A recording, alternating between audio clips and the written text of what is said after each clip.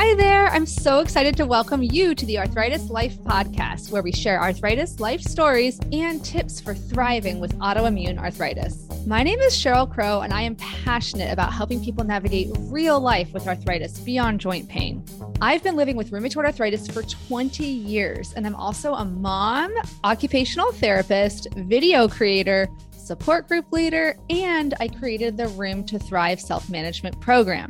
I am so excited to help you live a more empowered life with arthritis. We're going to cover everything from kitchen life hacks to navigating the healthcare system to coping with friends who just don't get it.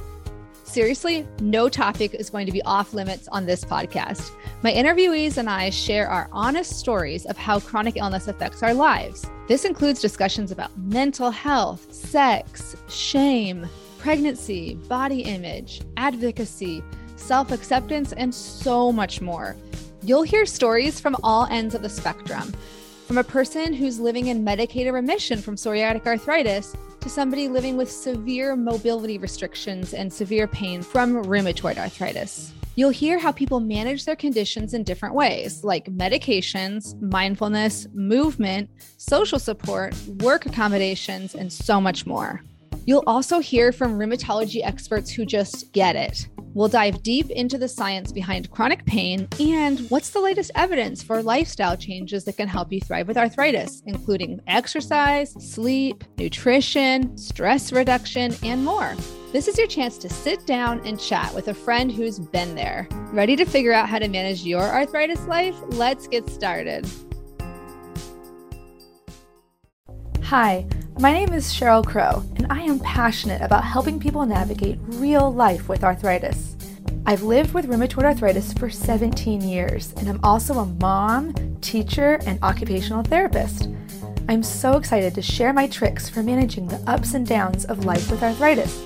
Everything from kitchen life hacks to how to respond when people say you don't look sick, stress, work, sex, anxiety, fatigue, pregnancy, and parenting with chronic illness. No topic will be off limits here. I'll also talk to other patients and share their stories and advice. Think of this as your chance to sit down and chat with a friend who's been there. Ready to figure out how to manage your arthritis life? Let's get started. I'm so excited today to have our first dentist to come on to the Arthritis podcast. And this is Dr. Victoria Sampson. Welcome. Hi, thank you so much for having me. It's really exciting to be the first dentist. Yeah. And can you just give the audience a quick introduction to yourself, like where you live and what kind of dentistry you practice? Yeah, so I'm a dentist. I live in central London. I work private, so I'm a private dentist. I work in 2 clinics in London. And basically my journey into maybe the more holistic side of dentistry started during COVID. In the first few months of COVID, dentists weren't allowed to work. Everything was shut down. And I found for like the first time in my life, I had a lot of time to do nothing and I didn't know what to do with myself.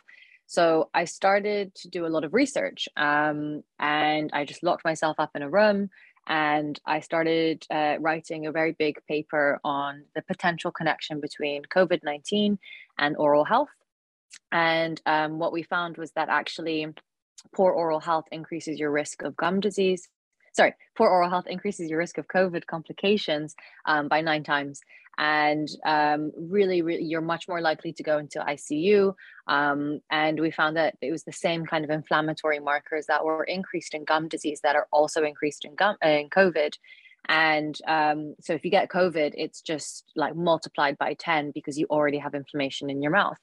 And so that really opened the doors for me into a whole world where I was like, wow, I mean, yes, we're cleaning mouths, we're trying to stabilize the oral health, but actually the implications on the rest of the body are huge.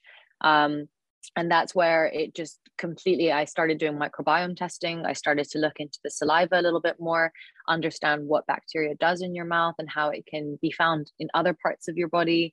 And then other people heard about me because I was the only dentist who was doing these types of things. And particularly with rheumatoid arthritis, I had two healthcare clinicians. They're both functional medical practitioners, and they started referring all of their patients to me because they were doing everything else, but they had absolutely no idea what was going on in the mouth. So they would send these patients to me with these incredible, they were doing all the blood tests, everything, serum levels, all of it. And they were like, look, can you just take a look in their mouths and just make sure that they're okay? And lo and behold, all of the rheumatoid arthritis patients had some element of gum disease and they had inflammation. And what we found was that when we were improving their oral health and reversing their gum disease, it was having really great consequences on their rheumatoid arthritis as well. That's it. That's incredible. And I'm always curious, like what direction the causality goes, like does RA cause you to have poor, gum disease versus does gum disease maybe cause you to be more likely to have RA? So I guess, we should probably just start with the very basics. Sorry, I'm just thinking out loud. So and then we can go into the nitty-gritty details, especially with COVID, because I think that's such a hot topic right now. Of course, we're recording this in January, 2022. But what are some of the basic things people with rheumatoid arthritis should just know about how their oral health or their dental health is maybe, and their gums are affected by having rheumatoid arthritis? So, there's kind of a short term and a long term. So in terms of the short term, it's having inflammation in your mouth. We know that rheumatoid arthritis is essentially inflammation elsewhere in the body. It's an attack on your own body, essentially. And so what we found is that actually that same inflammation and the same kind of idea of your body attacking itself is found in gum disease. So it is, you were saying, is it one direction, which one causes which? It's more bidirectional. So if you have gum disease, you're more likely to have rheumatoid arthritis, but also if you already have rheumatoid arthritis, it's going to get worse. And if you have rheumatoid arthritis, you're much more likely to have gum disease. That's kind of the more, I would say, the very simple short-term thing, where if you are diagnosed with rheumatoid arthritis and you're early on, in my opinion, one of the first things to do is make sure that your oral health and your hygiene is absolutely optimal, because you are at a much higher risk of getting gum disease, decay, because a lot of the time the medications that you're taking can dry your mouth out. And so if you have a dry mouth, you don't have saliva, and saliva is extremely important for lubricating the mouth, but also it's antibacterial and it will reduce your risk of decay. So no saliva means no kind of no defense system against any sugar or anything like that. And then if we go into the more long term, there will be patients, unfortunately, who may be diagnosed quite late on with rheumatoid arthritis, patients who are not able to brush their teeth as well as they may have wanted to, purely from a kind of a physical issue. And again, for those types of patients, it's kind of a self-perpetuating cycle, because you're more likely to have gum disease, but you can't brush your teeth and it just gets worse and worse and worse. So if you get into very good habits from the very beginning, I would recommend that you see your dentist much more regularly than you would have usually pre-diagnosis. Then when, God forbid, your rheumatoid arthritis maybe gets worse, you're in a much better position to take care of yourself, and you won't be you won't have as much inflammation in the body. That's so helpful. And I honestly think it's not something that most patients are told. I certainly have a family history, not of rheumatoid arthritis, but of gum disease, and just kind of, even with good oral hygiene, still having some complications. And so I didn't even know, that some of my personal dental issues were related whatsoever to rheumatoid arthritis. It didn't make any sense to me. Like you just explained it perfectly, but just, no one necessarily took the time earlier. So I'm so glad that we're doing this to educate patients. And so you mentioned that the inflammation, that's like the overall disease process for rheumatoid arthritis, where the body is, mistakenly attacking healthy tissue, like includes the body in rheumatoid arthritis attacking the previously healthy tissue in your gums. And then what happens with the actual teeth? Is that more the issues with teeth in rheumatoid arthritis come from the dry mouth and lack of saliva? Okay. I'm just trying to break it down in my head. So really is, I think if you're like, again, I think of my dental routine is like, okay, I'm brushing my teeth and I'm flossing my gums. Like those are like the two, kind of goals. And so they are both separate processes though, and really, really important. Like you can't make up for, or is this right to say you can't make up for poor gum care by just brushing more? Like you have to actually floss. Is that right? Yes. Okay. Yes. I'm paraphrasing what my own dentist has told me. No, 100%. I mean, a lot of people think, brushing twice a day is the absolute basics. And if you can brush twice a day well, then you're actually doing a pretty good job. You'll be shocked at how few people brush their teeth well, or for 2 minutes, or twice a day. Like everyone says they do it, but they don't. And more importantly, though, flossing is extremely important, because 30% of bacteria is actually stuck in between your teeth. So every time you brush your teeth and you think, wow, I did a great job today, you've actually only removed 70% of the food and bacteria, and there's still 30% left. Oh my gosh. You know what really convinced me? I mean, I am actually very, in general, like I'm by nature, like a compliant person, like, as a child, I like did what the teacher said. And like, so, I mean, I try, but I was good about brushing, and I would floss, but I would do it halfway. Like I would just be like, nah, like not really paying attention to what I was doing. And like, flossing, not flossing the gums, just flossing kind of the bare minimum. And, and then, the dentist explained what you just said, like, you're literally like, you're getting a C, like you're getting 70%, like you're not, you want to get an A. So like A student people like me are hopefully convinced by that. But, and I think that the barrier sometimes is the physical act, right? When you have hand pain, stiffness, soreness. I remember when I said, oh, I'm using these, picks, like these little floss picks, because they're easier for me to hold than wrapping a piece of floss around. And I remember my dentist saying, oh, it's really better to wrap it around. But I'm like, then you have to say cost benefit analysis. Like if I'm actually just not going to wrap the floss around my fingers because it's uncomfortable, it's better to at least get that floss pick up there as much as I can. But what I know as an occupational therapist, there's a lot of like gadgets and life hacks for flossing in particular, and brushing. But since you've been working with RA patients as well, what are some of the things your patients have told you that help them, or what are some things you've discovered that help them with the physical act? So because generally they're, patients with RA are maybe not as you were saying, they cannot brush or floss as well as they would like to. I always reduce the recalls for any patient who has been diagnosed with RA. So that means that I'll see these patients far more regularly for hygiene visits. I'll actually usually book them longer as well, because I just feel like if they can't brush well enough at home, at least someone should be getting into those crevices and cleaning every 3 to 4 months. And the one of the biggest problems with gum disease, and this is why I think there's like this kind of very nonchalant, like, oh, it's fine, I've never flossed and I'm fine, it's okay, is that gum disease is caused by a combination of a few factors. One is having bad bacteria in your mouth, and that's usually caused by poor oral hygiene, or maybe a diet filled with carbs and sugar and etc. But also a very important one is actually your host response. So how your body reacts to bacteria and etc. And so not only in RA, but in a lot of different kind of medical issues, as we maybe get diagnosed with things like diabetes, with Alzheimer's, with arthritis, with etc., our body's ability to fight at anything is reduced. So for example, if you have even diabetes, you're much more likely to fall ill. If you grow older, you're more likely to get pneumonia.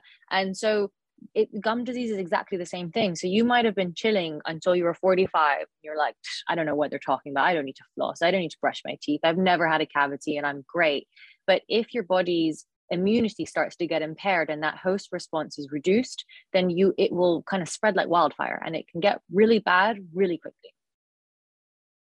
That's so good to know. And it really is one of those ounce of prevention is worth a pound of cure things, right? The more you can get it. 100%. And I will say that, my gums used to bleed every time I would, go to the dentist. And once I improved my technique of flossing, I'm still using, I'm calling them picks. They're like little pieces of plastic that hold, the floss for you. It's and like a then, harp. yeah, Like a mini little yeah, harp. yeah. And then I I don't know what also they're called. use, there's also a thing that's like a little stick. I think it's the brand is just gum, like GUM. It's a stick that has like a little swirly thing around it so that you just put it between after flossing. So like my routine is like 5 steps. It's like I brush with a Sonicare, then I floss, then I use the floss pick, then I rinse with the fluoride rinse, and then I put this thing Clean Pro 5000. I don't know if it's an American thing or if they have it over there, but it's like a fluoride just that you're supposed to put on at the end and leave on. You don't rinse it out. And once I started instead of just doing a 2-step, like just brush and floss, when I started doing not just flossing, but improving the flossing technique to actually floss the gums, not like get all the way around, hug each tooth on each side. I don't bleed at all when I go to the dentist now. So I'm just saying that to the people who are like, it can feel this sense of like defeat sometimes. Maybe I'm projecting, but I remember at one point going to the dentist, I was like, oh my gosh, I feel so like I'm being so defensive right now. But I was like, I know people lie when they go to the dentist and they say, I'm like, but I'm telling you the truth. Like I brush with a Sonicare twice a day and I floss every day. Like, what else can I be doing? And that's when they were like, it's not enough just to floss to check it off your list to be like, do. You have to actually really floss. It's like, my dad used to say, coaching me in sports, practice doesn't make perfect, only perfect practice makes perfect. Like in the sense, like you can do something over and over. And if you do it poorly, it's not helping you. So sorry, a little side note there, but no, I'm saying 100%. Yeah. I just want people to know that you can improve it, even if you have these risk factors. I know you're saying that too, that you can. Another thing that I do with my RA patients is, you were saying that you use a Sonicare toothbrush. So I think an electric toothbrush is an absolute must for any patient really, but particularly those who may have impaired mobility or are not able to get to the very back teeth very easily. An electric toothbrush it helps you so much. So there's a few on the market which I really like. I like the ones which have small toothbrush heads. I'm not going to advertise any brands, but we know the big dogs, the big dental companies, and they've all got pretty good electric toothbrushes. Just make sure that your electric toothbrush is rechargeable, so not the battery charged ones. You need to have an actual charging port. Ideally, why is that better? Oh, sorry. So actually it's just not as effective. So the battery charged ones do not have the same movement and the same intensity of vibrations. So you want a chargeable one with a small toothbrush head, so nothing too big. The idea being that with a smaller round head, you can kind of reach each tooth and give each tooth its kind of TLC that it needs, as opposed to a really fat toothbrush where you're like, yeah, just brush the whole side of my mouth, and you actually didn't. So small head. Obviously change that head maybe about every 3 to 4 months. And then also if it has a pressure sensor, I find that really great as well. So you can see when you're brushing, definitely watch yourself in the mirror, time yourself for 2 minutes. Most toothbrushes have timers now, but the pressure sensor will blink red when you're brushing too hard. And some patients have the inclination to brush a little bit hard, thinking, oh, if I brush hard, I'm brushing well. And actually it gets to a point where you start brushing away your enamel, and you brush and it's actually quite dangerous and not very good. So you want a pressure sensor which will kind of train you to brush at exactly the right pressure.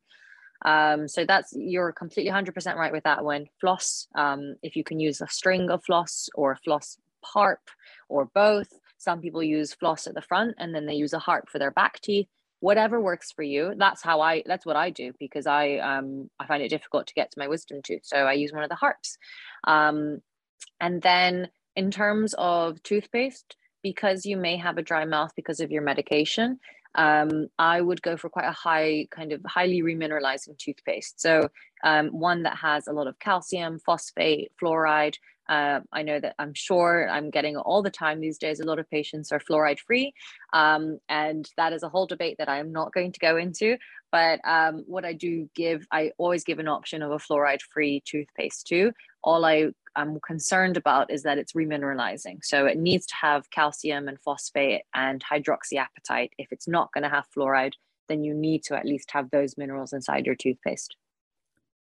That's super helpful. And the thing I would add for the toothbrush, in addition to obviously, using a vibration one, or electrically vibrating one, that's good to know. That I happen to have a rechargeable one. I was just curious why the battery one was not the optimal, but there are gripping aids. So if you still have a hard time grasping the electric toothbrush, there are aids. I have one called Easy Grip or Easy Hold, and it goes around either corner of your device. It goes around anything. It's like a universal thing. So you can put it around a hairbrush or a toothbrush, and it ends up so you can just slip your hand through, and then it looks like a little, it's effectively like a Velcro strip, but it's actually made out of plastic. I can show you. This is terrible to try to describe this on a podcast, but the life hacks are so essential, but it's very hard to put them into words. But maybe I'll put a little visual aid along with the show notes for this episode. But there's also things called a universal cuff that are used for spinal cord injury, when people really they can maybe move their shoulder, but they can't move their hand very precisely. These gripping aids are great because then you can use those gross motor movements and kind of get it into your mouth if you don't have that grip strength, or you just have too much pain. So yeah, that's just another thing to think about. And there's actually a lot of people find that wider grips are helpful. That's why we have a wider grip toothbrush, but for floss, usually it's a tiny little pick, right? Or the harp. But there are, I actually have one that I've been meaning to do a video on. It looks like the bottom of a toothbrush, like a wide toothbrush, and at the top is the floss harp. So it's like a wide grip flosser for people who, again, either from a deformity or just from pain and stiffness, can't really get that full pincher grip with their thumb and their pointer finger. So those are some other things. And the other thing I was going to ask, because my husband bought one of these, and then just one of those things he didn't use it. But the water picks, what do you think about water flossing? Is that as good as real flossing? No, it's not. I mean, a water pick is a great adjunct or an addition to your, classic brushing and flossing. And particularly, again, if you're having limited kind of mobility and issues gripping things, maybe a water pick would work quite well. However, it's not, it doesn't get in between the teeth as well as a good old-fashioned piece of string does. So floss will always win in my heart. But if a patient wants to have a water pick as well, and some people are like, oh, I feel so great after I use my water pick. And I'm like, yeah, go for it, do your thing. If you enjoy it, it's not causing you any trauma or anything, but it's just not replacing your need for flossing, and it's definitely not replacing your need for seeing the hygienist. And I think some people are like, I've got a water pick, I don't need to see the hygienist. And I'm like, no, it's not the same thing. Oh yeah. I would definitely agree. Especially the scraping that they do, that's very specific. I'm like, I don't think I could do that. And so I'm making a little list as we're talking, the most important things for people to do with RA for their dental health. We have brushing well twice a day, flossing well, using the right toothpaste, and obviously controlling their overall inflammation or their overall disease activity. And then what about, diet I know diet is a giant rabbit hole we could go down just in terms of disease in control, but what about what things do you recommend in terms of, obviously I know that I'm told, don't eat too much sugar, or don't leave a lot of sugar on your teeth. If you're going to have something sugary, I think one of the things my dentist told me is just rinse your mouth out really well after, even just swish with water after you eat something, even something that's not quote unquote an unhealthy food, like raisins. They're healthy because they're a natural food, but then they just grind into the spaces between your teeth and leave sugar on them. So anyway, what would you say about dietary contributors? So What I do with a lot of my patients is I'll look at the bacteria in their mouth, and I'll specifically prescribe or recommend certain foods based on the bacteria that they have in their mouth. So, for Oh, wow. example, if they have high levels of a certain, the bacteria is called Fusobacterium nucleatum, I will recommend that they actually have green tea once a day. So generally, I can't give like a general diet. It's all kind of a bit more specific, but green tea is really high in catechins, so it's quite good for, it's a very good anti-inflammatory. Turmeric is also great. They stain your teeth, but if you're coming to see the hygienist every 3 to 4 months, you should be okay. I also, with supplements, what I recommend, particularly in RA, is the classics. So you've got your calcium, your vitamin D. I mix K2 in there too, so that you've got better absorption. But also CoQ10. So I'm actually publishing a paper right now. Right before this podcast, I was just like editing and rejigging things. But basically, what we're finding is that CoQ10 or coenzyme Q10, or it's also called ubiquinol, is a really great antioxidant and a great supplement for gum disease and for inflammation generally. So it helps to combat oxidative stress and inflammation in the body. And what we're finding is that it's actually, as a result, because gum disease is inflammation, it's improving results massively in gum disease patients too. So I'm all up for CoQ10 as well. Wow. I just had to Google that. I don't think I'd ever heard of it. So that's like hot off the press. Thank you. So it's really exciting. No, there's it's an insider secret for you guys. Oh yeah. Wow. We're you the heard first it here to first. Wow. Oh, yeah. Because I think so many patients, including myself, are like, just tell me, I want to do everything I can. I mean, I even asked my dentist once because I had gotten a couple cavities and I was getting really frustrated because I was just like, I'm literally, it's a hard feeling to feel like you're doing everything right and you're still having issues, and I might talk a lot about acceptance on the podcast. Like at a certain point, it's important to come to a place of like, this is just what it is. But, I said, look, like if I need to come and like private pay to come like more frequently, I'll come every like month or every 2 weeks. Like what town, like it's hard to feel like, you don't have that many things you can control, but things like you just mentioned, different supplements and knowing that what you're like what's prescribed for you is actually based on your unique microbiome. That's really exciting. Is that something that's available in the US? Do you know? Like, I haven't heard of anyone doing that here. Okay. We gotta clone you and bring you over. Well, that's I'm aware, no. There are dentists who definitely treat patients in a much more holistic way. And I work with some of them and they are based in America. So there's one called Ask the Dentist, Dr. Mark Burheen. He's pretty cool.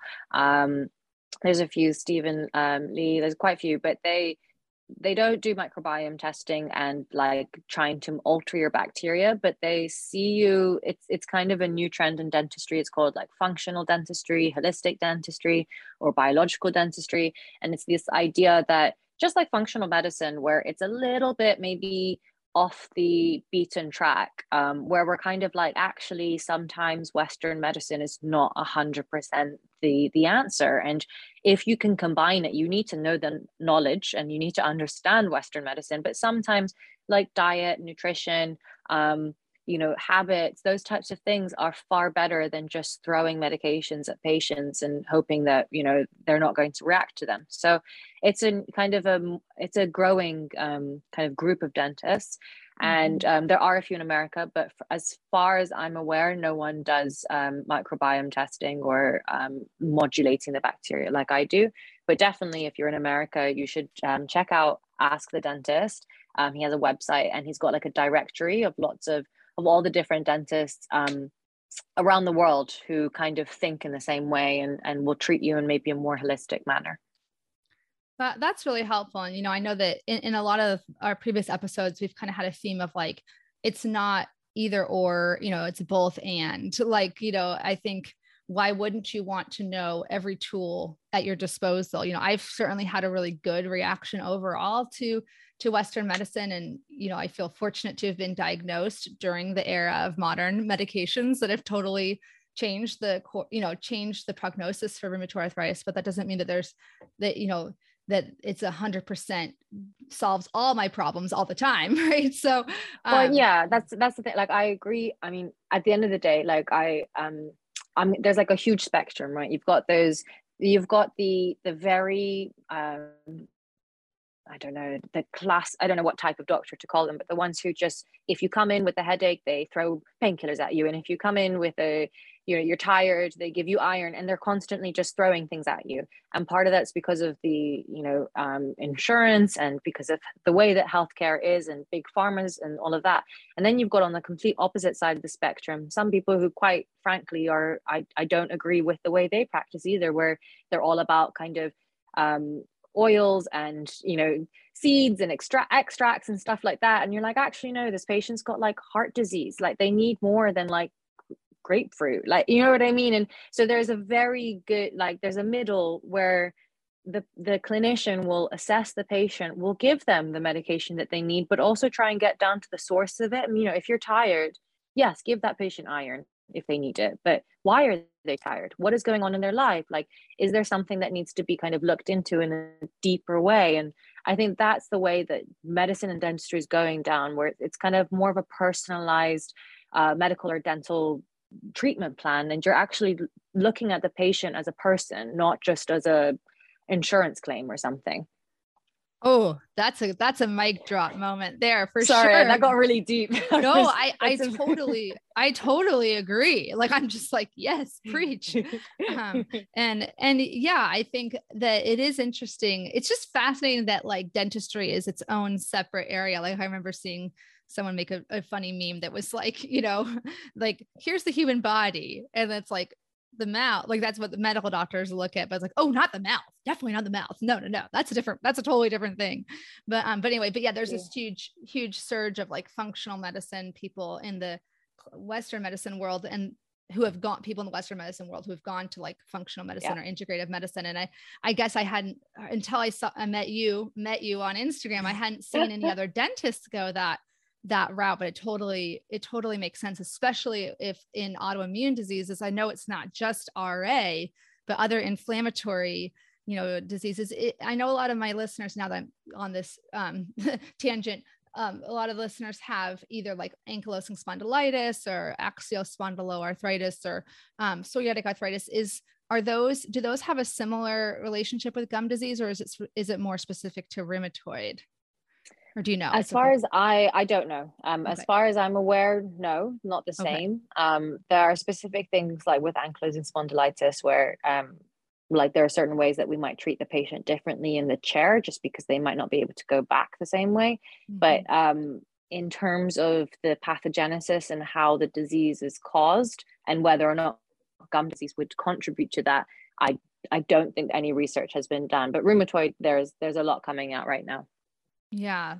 And I know every year when I go to the American College of Rheumatology conference, I always try to catch some of the presentations on the microbiome and rheumatoid arthritis in general, which are usually trying to kind of come to an understanding of what dietary, contributions. So what can I eat? Right. So the other day, I'm just like, tell me what to eat, so I know what to do here. But what is the microbiome? So not everyone knows what it is.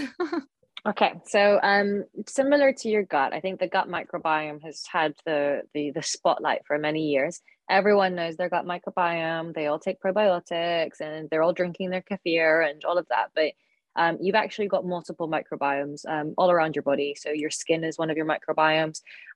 You've got your vaginal microbiome. And the one I'm most interested in is your oral microbiome. So that is your mouth.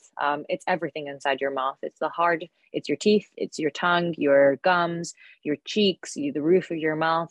And interestingly, the oral microbiome has the second largest number of bacteria.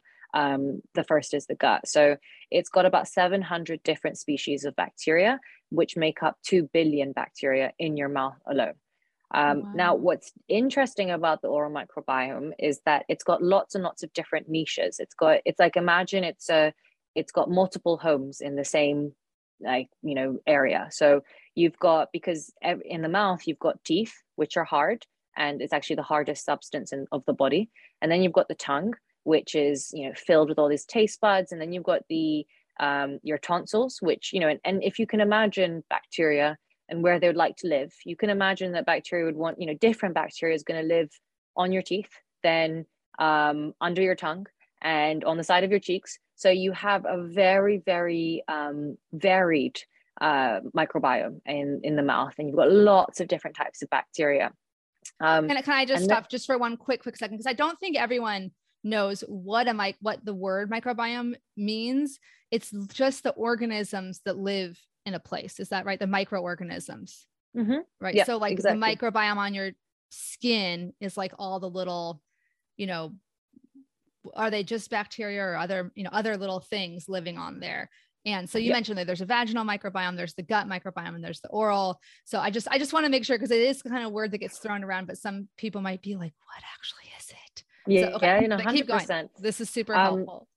And so what's weird about the oral microbiome in particular is that it's constantly subject to attack. Every time you drink, you eat, you smoke, you breathe, everything you do, you kiss, you name it, it usually is entering through your mouth before it goes anywhere else.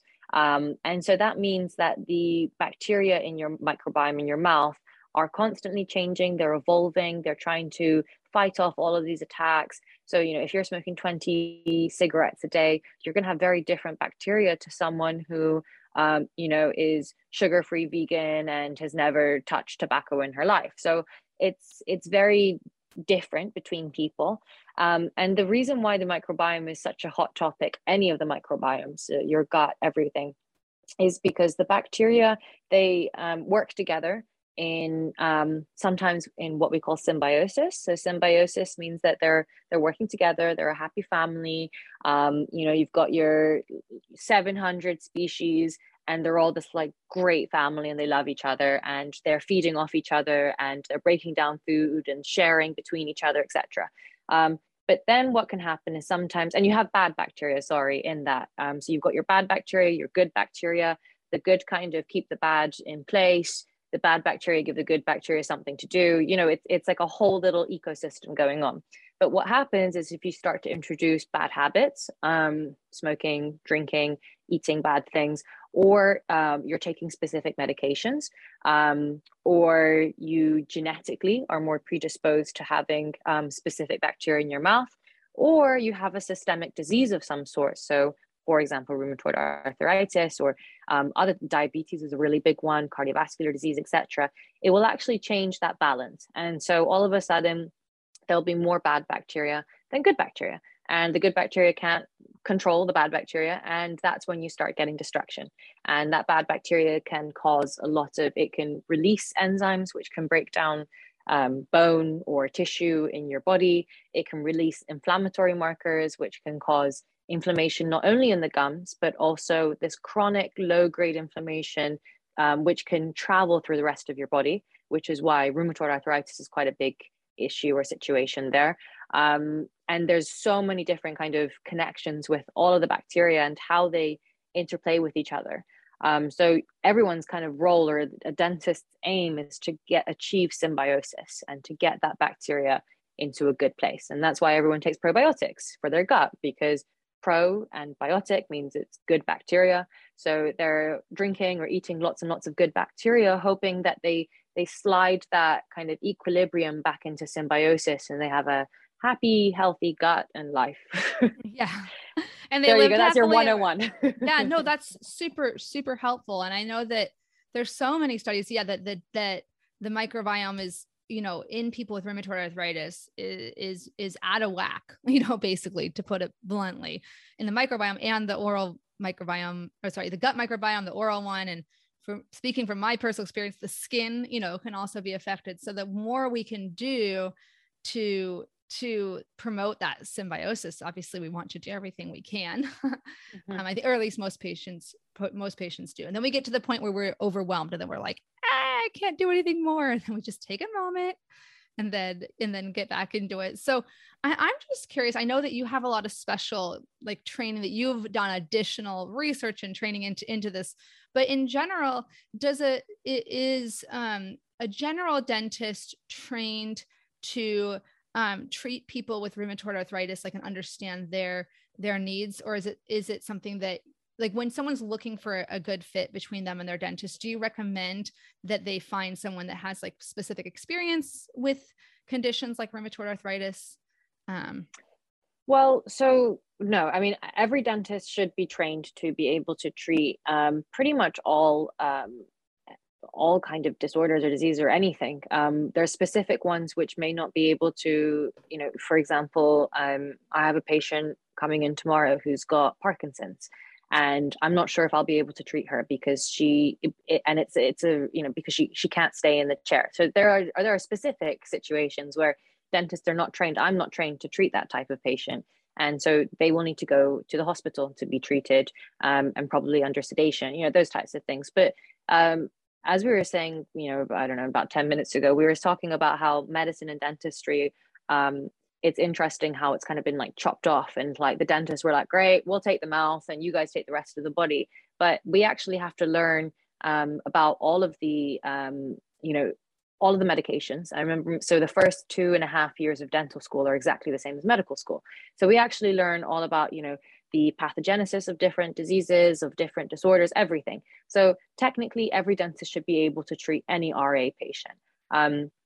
If I would say that when you're choosing your dentist, you want to choose one that is maybe more preventatively based. So someone who is very hot on, hygiene and and understands that whilst you may be okay right now and everything seems dandy, that you are at a higher risk of things going the other way.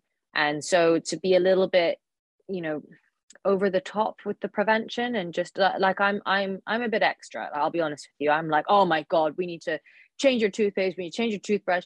And they're like, no, but I'm fine. I'm like, yeah, you're fine now, but I want you to be, I want you to be good for the rest of your life. And I don't want you in 10 years time to then come with me and you've got 4 teeth falling out your mouth. Like, I don't want that. So that's where I think, you need to choose someone that you're happy with and that you trust, and maybe is a little bit more preventative than aggressive, like cosmetic dentist who just wants to veneer everything. You don't want that. Yeah. Thank you. I realized I was kind of putting in an awkward position. I wanted to reassure people that it is part of the basic training of their dentist. So they don't, if you're happy with your current dentist, you don't need to like run out and find someone. But at the same time, it is important to know, like you said, what are some things to look for? Someone might be moving, or they might be, man, I'm not really the most happy with my dentist. So, and I think, and I have a friend who's a dentist, and yes, she's always making sure people know, yeah, it's basically the first couple of years are medical school. You are a doctor. It's just doctor of dentistry, so, yeah. But I think another thing that a good sign I usually look at is like,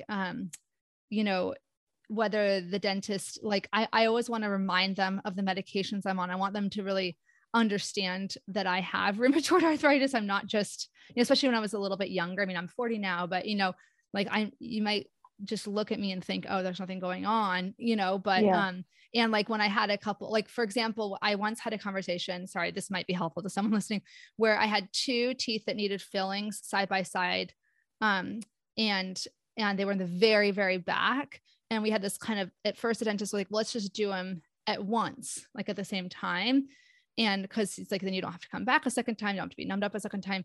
But then they ended up taking so long that, so we ended up doing that. But my jaw was so sore that afterwards I was like, you know what, next time, I know from your standpoint of like having to numb me up and make an appointment and everything, it makes sense to do them at the same time. But for me, that was worse, because then my jaw was like, and I had like actually a huge bruise. I never bruised before after like a dental procedure. So anyway, it's like things like a dentist that'll like work with you to problem solve, like, okay, maybe next time we'll do 2 separate appointments, that kind of thing. And just like with a regular, your primary care, your rheumatologist, someone that you can actually have a relationship with, that doesn't, like you said earlier, doesn't just see you as like patient number 42 or, Yeah. Exactly. And we'll remember these things. Exactly. Definitely. Yeah. Yeah. This is all so helpful. Is there anything else that we didn't touch on that you want to say to the audience, mostly of people with like inflammatory forms of arthritis, but some with juvenile, idiopathic arthritis, or some just loved ones and family members of people with arthritis. Is there anything else that we didn't touch on? It's okay if there isn't. I think, well, I can tell you quite an interesting case study if that would be of Sure. interest to Yeah. anyone.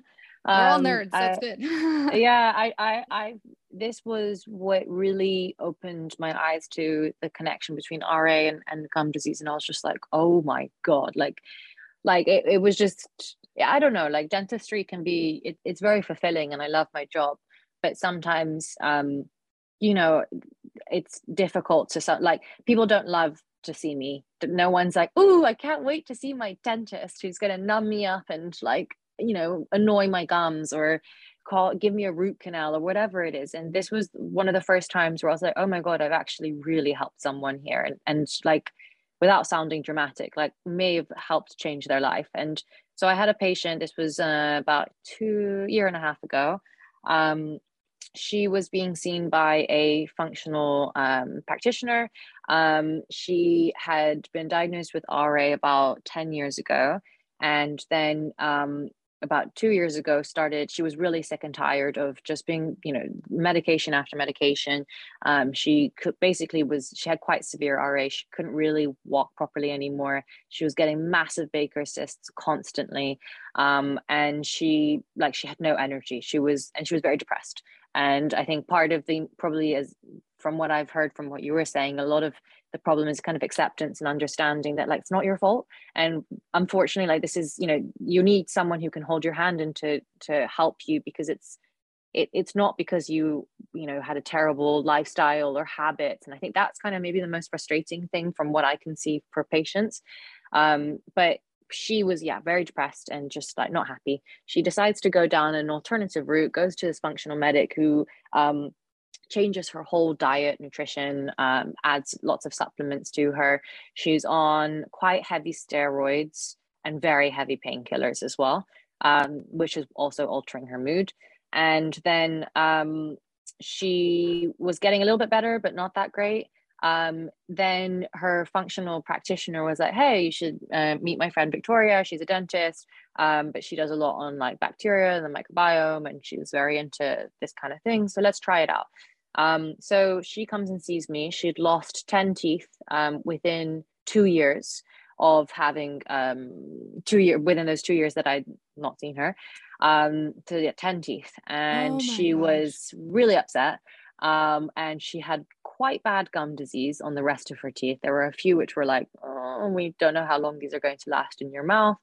And she was like, I brush every day, I brush twice a day, I floss, I'm doing everything. And, like, I'm just so annoyed. And so we did a microbiome test on her. We found that she had really high levels of certain really bad bacteria. So I added a few supplements, changed a few things, made her use some specific mouthwashes to get rid of the bad bacteria.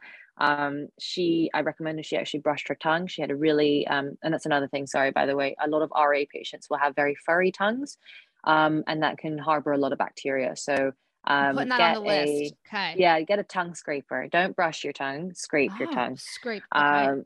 Editing that. Brushing will actually make your tongue a little bit more furry. So it's weird. It's weird. So scrape your tongue. Okay. Got and it. you can get these good metal, like a stainless steel scraper, the antibacterial ones, online and stuff. That's what I recommend.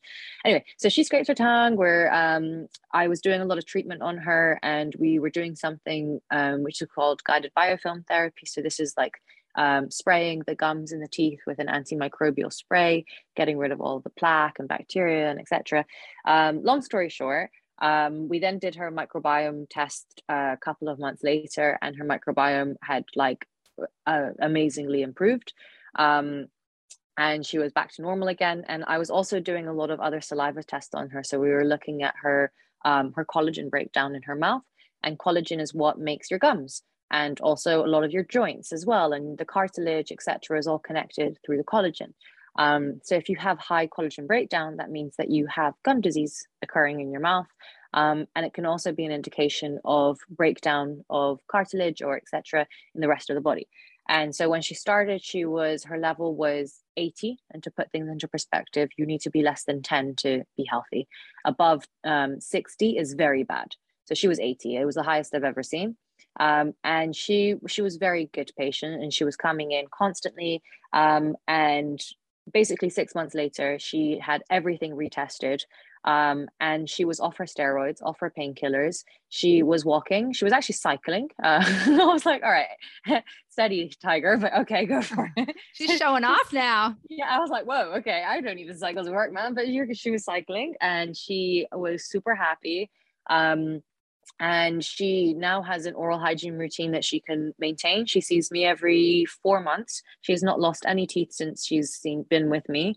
And we've basically gotten to like the base of the problem, which was all this high bacteria and etc. And what I was really impressed with was the fact that had I been doing this alone without the help of a functional practitioner, this wouldn't have worked. It has to be in conjunction with someone else. And he was looking at her CRP levels, her inflammatory markers, even her ACPA, like everything had went down significantly to the point where she's completely stable now. And it was just, it's just an amazing thing that I'd never thought would have worked, but it really did. My first question is, did she have to change her diet, or was it all just the oral hygiene and the, diet too? So it was a two-pronged approach. So the functional practitioner was doing all of her nutrition, etc. He put her on he cut out her caffeine. He put her on some anti-inflammatory foods, like really upped her, I don't know, turmeric and those types of things. She had a lot of blueberries, I remember. And then I was on the other side, just focusing on her mouth and saying, look, let's do this and that. And the reason why the oral health component was quite important was because she'd been seeing this functional practitioner for 6 months before me. And she was improving, but not much. But the moment that her mouth was taken into consideration, and just something as simple as like brushing better, having a good hygiene, those types of things. And I had to teach her how to floss. She wasn't flossing correctly, like you were saying. Not everyone's taught that. And something as simple as that was able to completely change her whole kind of prognosis. That's amazing. And the only reason I asked is just because I think that would be the question on most people's minds. It'd be like, oh, wait, can I keep eating all this crappy food and then just change my, no. No. Darn it. We're Americans. We're always looking for the loophole. No. Wait, so if I come to the hygienist every 3 months, I can just eat lots of chocolate and all of the bad things. Oh, that's so amazing though. I really do think, we tend to like separate different parts of our body, right? It's like, okay, our joints are something totally different than our mouth, and even like going to different specialists like reinforces that. But really, we are part of one overall body system. And one of the little just offhand things, I did a training, I learned from a training on fatigue for occupational therapists. And one of the just offhand things the presenter said was, that always stuck with me is like inflammation doesn't like to stay in one place. Like if it starts in your joints, it doesn't like to stay there. It just travels, but so they said, inflammation doesn't like to stay in one place. And that was kind of like a clicking moment in my head, right? Because that explains why the inflammation might start in your joints. They can travel everywhere else, like to your brain, to your mouth, to your gut. And that's the same. It goes bi-directionally. Like you said earlier, from your mouth, it doesn't like to stay in there. And I knew that obviously there's collagen like in your connective tissue in your joints. I didn't know collagen was in your gums. I had never heard that. So that's super, super, super helpful. All of this is amazing. I know that the audience is going to be wondering where they can find you. Of course, I'll put your links in the show notes, but can you tell them your Instagram handle or whatever, where you would like them to go to learn more about you or follow you? Yeah, of course. So I have an Instagram called @Dr. like Dr. Victoria Sampson. I like to post that's how we met, was through my post on RA and gum disease. But I like to post quite a lot of like fun facts and research on multiple inflammatory diseases and their connection with gum disease. I work in central London, so if any listeners are in London or in England, you're more than welcome to swing by and say hello. That's wonderful. No, I really, really appreciate you taking the time, especially in the middle of doing an academic paper. I feel like that was a great break. Yeah. Oh, good. Yeah. You're like blowing our minds and you're like, oh, this is the easy stuff. Yeah. No, thank you so much. I know that everyone listening has learned so much. And I think that, we can transform the experience of going to the dentist from kind of this depressing experience to, okay, there's actually more stuff that I can do that I didn't realize. And I will say, just from my own experience, it can definitely be a little bit fun when you get to the point where you're like, hey, I've really improved my flossing technique. And now we're seeing the results, and it can be something you celebrate with your dentist. I'm not going to say 100%. It's going to make everything fun every day. It's like a massage. It's like that's what I mean, I hope it's like a massage, but the first few times that you come, if you've got bad gums, it is going to be painful. And I'm not going to lie, like, I'm not a very nice dentist when it comes down to, like, I want to get rid of whatever's underneath your gum. So I will get in there and I will do it. But once you maintain that, it should actually be a pretty fast and relatively like pain-free appointment, because I don't need to go underneath your gums because you've been cleaning, so nothing's getting underneath there. That's the goal that everyone should try and aim for. Yeah, that's wonderful. Thank you so much. My pleasure. Thank you for having me. And I think it's amazing what you're doing and creating such a great community. So keep on doing what you're doing. Oh, thank you. You too. Thank you so much for listening to today's episode. This episode is brought to you by Room to Thrive, a membership and support community where you'll learn how to develop your own Thrive toolbox so you can live a full life despite your rheumatic disease or chronic illness. Learn more in the show notes or by going to www.myarthritislife.net. You can also connect with me on my social media accounts on Instagram, Facebook, Twitter, and even TikTok. Check out the links in the show notes. Thank you so much for listening to another episode of the Arthritis Life podcast. This episode is brought to you by Room to Thrive, an educational program I created from scratch to help you go from overwhelmed to confident, supported, and connected in a matter of weeks. You can go through the pre-recorded course on your own, or you can take the course along with a support group. Learn more at the link in my show notes, or you can always go to www.myarthritislife.net. And if you like this podcast, I would be so honored if you took the time to rate and review it. I also encourage you to share it with anyone you know who might benefit from it. I also wanted to remind you that you can find full transcripts, videos, and detailed show notes with hyperlinks for each episode on my website, www.myarthritislife.net. If you have any ideas for future episodes, or if you want to share your story or wisdom on the podcast, just shoot me an email at info@myarthritislife.net. I can't wait to hear from you.